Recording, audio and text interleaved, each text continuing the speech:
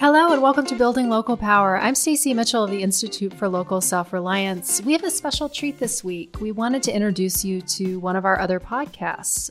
It's called Local Energy Rules. And in particular, they're doing a special 6-part series called Voices of 100%. So today on the show, we're going to play you the first episode of that series. Here's what it's all about. A growing number of cities, big and small, are making commitments to transition to 100% renewable energy. And Voices of 100% will be highlighting the voices of some of the city leaders that are doing this to learn how they're implementing these big renewable energy commitments. First up, we interview Mayor Dale Ross from Georgetown, Texas. I hope you'll enjoy the conversation. If you want to listen to the rest of the Voices of 100% series or check out all of our podcasts, you can go to ilsr.org/podcasts. That's ilsr.org/podcasts. Thank you so much and enjoy the show. Across the country, more than 50 cities of all sizes have adopted goals to generate 100% of their electricity from renewable resources. While the growing number of these commitments is an encouraging sign, few cities have created a clear pathway to achieve their goals. To learn more, we started asking folks why these commitments matter and how cities will follow through on their promise to transform the local energy system. You're listening to an episode of Voices of 100%, a new multi-part series from the Institute for Local Self-Reliance's Local Energy Rules podcast, where we're speaking with local leaders from across the country to understand their reasons for pursuing a 100% renewable energy goal, how their city plans to achieve that goal, and what these visionaries see as the future of local renewable energy. Over 50 U.S. cities have adopted a goal to generate 100% of their electricity from renewable resources, but only a few have actually done it. This week, we learn about a city that used its power of ownership to achieve a bold clean energy goal 2 years ago that most other cities don't plan to reach for a decade or more. Dale Ross is the mayor of Georgetown, a Texas city whose locally owned utility signed contracts to get 100% of its electricity from wind and solar power in 2016. Ross recently spoke with me about that decision and why wind and sun make sense. I'm John Farrell, Director of the Energy Democracy Initiative at the Institute for Local Self-Reliance, and this is Local Energy Rules, a podcast sharing powerful stories about local renewable energy. Mayor Ross, welcome to the program. Yeah, it's an honor to be here. Thanks for having me. I wanted to start off by asking you about how Georgetown managed to get ahead of the 69 other cities that have set a goal to be 100% renewable by getting all of its power from the wind and from the sun last year. Well, one of the things that happened, it was in 2016 is when we actually went 100% using 100% renewable resources. What happened is we were coming to the end of a contract, and we wanted to expedite closing out that contract. So you can't just walk away from contracts. We wrote a big check because we found the most important thing with us, it was a business decision back in the day. And so what we decided was we wanted two things to happen. One, we wanted to eliminate volatility in the market in the short term, and we also wanted to have an energy source that mitigated regulatory and governmental risk. And the only thing that fit those two items was a wind and solar. So we bought our way out of our existing contract and signed a 20 and 25-year contract with wind and solar. So we know what our price is going to be all the way until the year 2041. And so cost certainty is certainly important to us. And there is no escalators in this 20 and 25-year contracts that we've signed. So that's why we decided to do it. And that's how we were able to do it. At the same time that we were negotiating with wind and solar providers, we were also negotiating with natural gas providers. They would only commit to fixed pricing over 7 years. And that didn't meet our long-term strategy. We wanted 20 and 25-year contracts.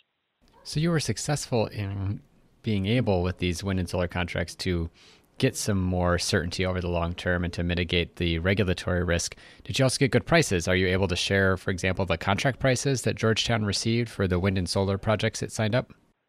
Well, we can't because this is a competitive matter, and I would be violating the law if I shared the terms of that contract. Well, we don't want to get you in any trouble. But let's look at the big picture. 3 years ago, when Georgetown first made this commitment, ILSR took the time to analyze the costs of wind and solar across the country to get an estimate of what we thought Georgetown would be paying. And we found that there were hundreds of city-owned utilities in a couple dozen states that we thought could get similar prices for wind and solar energy. And we've actually just redone the analysis in concert with this podcast. What is it that you think stops those cities that can get economical energy from making the switch to? Well, one of the things is if you have existing contracts, you can't just walk away from those. So say, for example, if you were a municipality and you had a coal contract for 15 more years, I mean, you'd have to buy your way out of that contract. You can't just walk away from it. But we are at the tipping point right now. Say, for example, you can buy wind energy for about $18 a megawatt compared to coal, which is over $25 a megawatt. So I think this is going to be an economic decision, and this is what the cities are going to make the decisions based on. And what we found out is once you win the economic decision, by default, you win the environmental decision, the environmental argument as well, because you get the best of both possible worlds. You get lowest pricing, and you also get an energy supply that's very kind to the environment. So you've mentioned contracts again, and I wanted to point out for our listeners that most utilities, especially smaller ones, go in with other utilities together to do group purchases of electricity in order to get a better deal. Was Georgetown as well part of a group purchase when it was previously getting its power, and how has that changed? We were in a supply contract with LCRA, and one of the drivers is, we had a conversation with them back in 2010. And we really wanted, the goal back then was to have 30% of our energy portfolio in renewables. And the LCRA had no interest in adding that amount to the portfolio. So what we decided, we would get rid of LCRA's contract, and then we would manage purchase power ourselves. And that's when we came into these two contracts with wind and solar. Your story makes me think of Farmers Electric Cooperative. It's a small utility in southeastern Iowa, which has also made some really remarkable shifts towards renewable energy from wind and solar, both generated by their own members and also purchased by the utility. And the key to their success was not being in any of these long-term contracts, that they are on their own. They are self-reliant in terms of having their own backup power, but they're also able to go out and buy power from the larger grid. And it seems to me that that opportunity to own your own utility or to control your future is really crucial. Well, it certainly is easier when you have your own city-owned municipal utility. It makes it a lot easier. And, what we wanted to do is we wanted to have control over our future. And this is one of the things. Now, we did assume the risk, but we felt like we were very capable of assuming the risk over the long term. And that's what we've been able to achieve so far. And others can do the same thing. This is scalable as well. It depends on what your current situation is. It depends on, what your current contracts are. And because, coal is just going to go away. I mean, it's just not going to be price competitive in the market. In fact, in Texas, 4 coal plants have already closed since January 1st of this year. Utility department has been talking to the city of Denton, Texas, which is about 110,000 population city north of Dallas, and they will be 100% renewable in 2020. They're working on that right now, and our guys have been working with them closely and giving them advice and answering their questions and so forth. Although cost and certainty seem to be really the primary drivers of the decision to go with the wind and solar contracts, you also mentioned water as another benefit of wind and solar energy. Could you talk a little bit more about water consumption and why it is that wind and solar energy allow you to reduce water consumption in the production of electricity? Well, especially in Texas. We've been into a sustained drought in our state. It hadn't been as bad the last several years as it was, say, 7 or 8 years ago. But look what it takes water-wise to produce fossil fuels. Significantly more water than windmills. Windmills require virtually nothing, and solar is the same way. So it does conserve on the water side as well. With the city of Georgetown, we have a 50-year contract on water supply. But, yesterday we were just, this is for the 4th year in a row, we're in the top 10 fastest growing cities in the country. We've been, first, second, fifth, and sixth. Our growth rates, somewhere around 5 to 6% a year. And so we're very, we pay a lot of attention to future growth because it's going to require more electricity and more water in our jurisdiction and to accommodate that growth. So water is important, and it can, if you did wind and solar, you will save water because it doesn't take very much water to heat that kind of energy.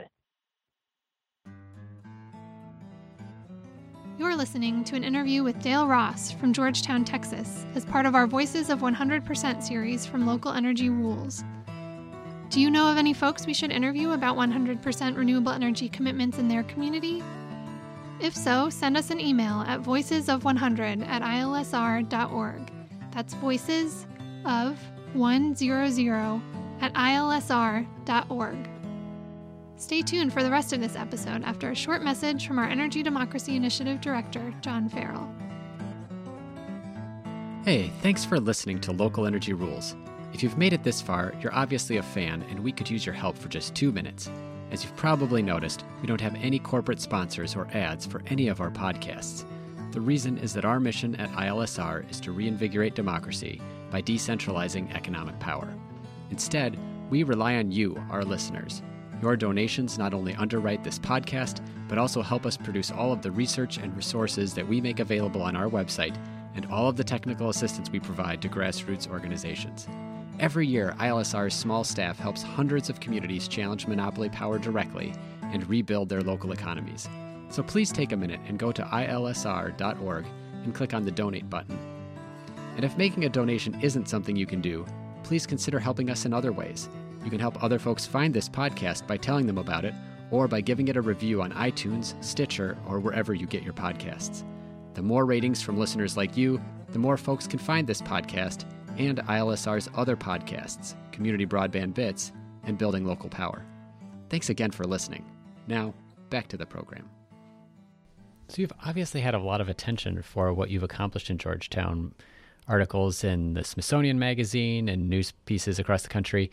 Are folks ever surprised to hear that this kind of push for renewable energy is coming from Texas? Yeah, I think so, but I think what has to happen, this big push on renewable energy has to go from the ground up, which are cities and counties, because typically the states aren't in charge of providing power, nor the federal governments. All they can do at the state level and federal level is mess things up for us guys on the front lines. But yeah, I think that the politics here in my city, we're very Republican, a very Republican city, county, and state. I think that is a shocker. The first city in the country that was 100% renewable was Burlington, Vermont. And the mayor at that time was Senator Bernie Sanders. And so I think everybody has this preconceived idea that renewable energy and clean energy is this liberal, progressive, primarily democratic thing. And what we did is we put the silly partisan national politics aside and made the decision based on the facts. And the facts led us to wind and solar energy was the best fit for our city. And I think if other cities will just base their decisions based on the facts, they'll come to the same conclusion. One other question I had is how this choice for getting your electricity supply from wind and solar affects the local economy. Do you see it as creating more jobs? Do you see it as having other benefits for the local economy? Well, it does give us predictability, and it gives us a supply that's readily available through 2041. That's what we've contracted for. Our energy is produced. Our wind is up near Amarillo in the Panhandle of Texas, and on July 1st, the solar farm is going to open, which is in Fort Stockton, which is about 2 hours from El Paso. And so there are job creation out there.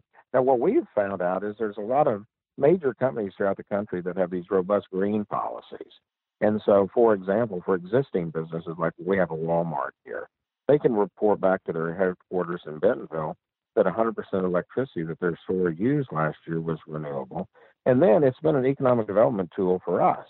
Those companies that are looking to expand their operations and use renewable energy, we definitely, it's available and it's affordable in Georgetown.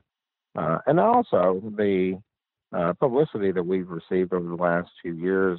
Marketing firm the other day did an analysis for us, and interviews that I've done have created over $20 million in free advertising. Now, some of the people in Georgetown tell me to quit doing interviews because more people want to move here. And like I alluded to earlier, now we're the sixth fastest growing city in the country. So some folks are saying, hey, no, we're growing too fast. Let's slow down. And so quit doing interviews. But anyway, it's a compelling story. I like telling the story. I think whatever we can share with other cities, it'll make the world a better place, because if you have more renewable energy, you're having a lot less hydrocarbons in the air, and you're making it better for everybody.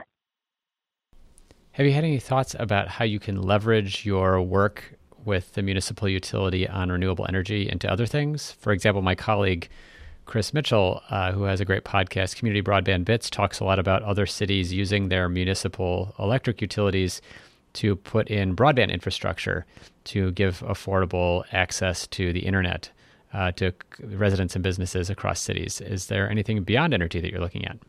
Well, we're mainly focused on the 100% renewable, but we were one of 35 cities that recently were granted $100,000 from the Bloomberg Foundation. And what that is allowing us to do is to pursue our concept of a virtual solar plant in the city of Georgetown.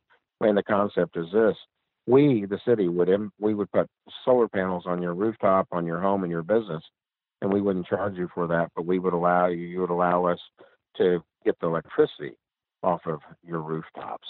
And so that has a lot of practicality, because then we would have less dependence on the state of Texas grid. And so that would give us more independence. And our strategies work out very well, because it's actually neutralized and mitigated any federal risk. You know, when President Trump made a huge mistake by pulling out of the Paris Climate Accord, that decision didn't affect us in Georgetown at all. And federal tax law can't really impact us unless the knuckleheads in D.C. try to figure out how to make it more costly to produce renewable energy.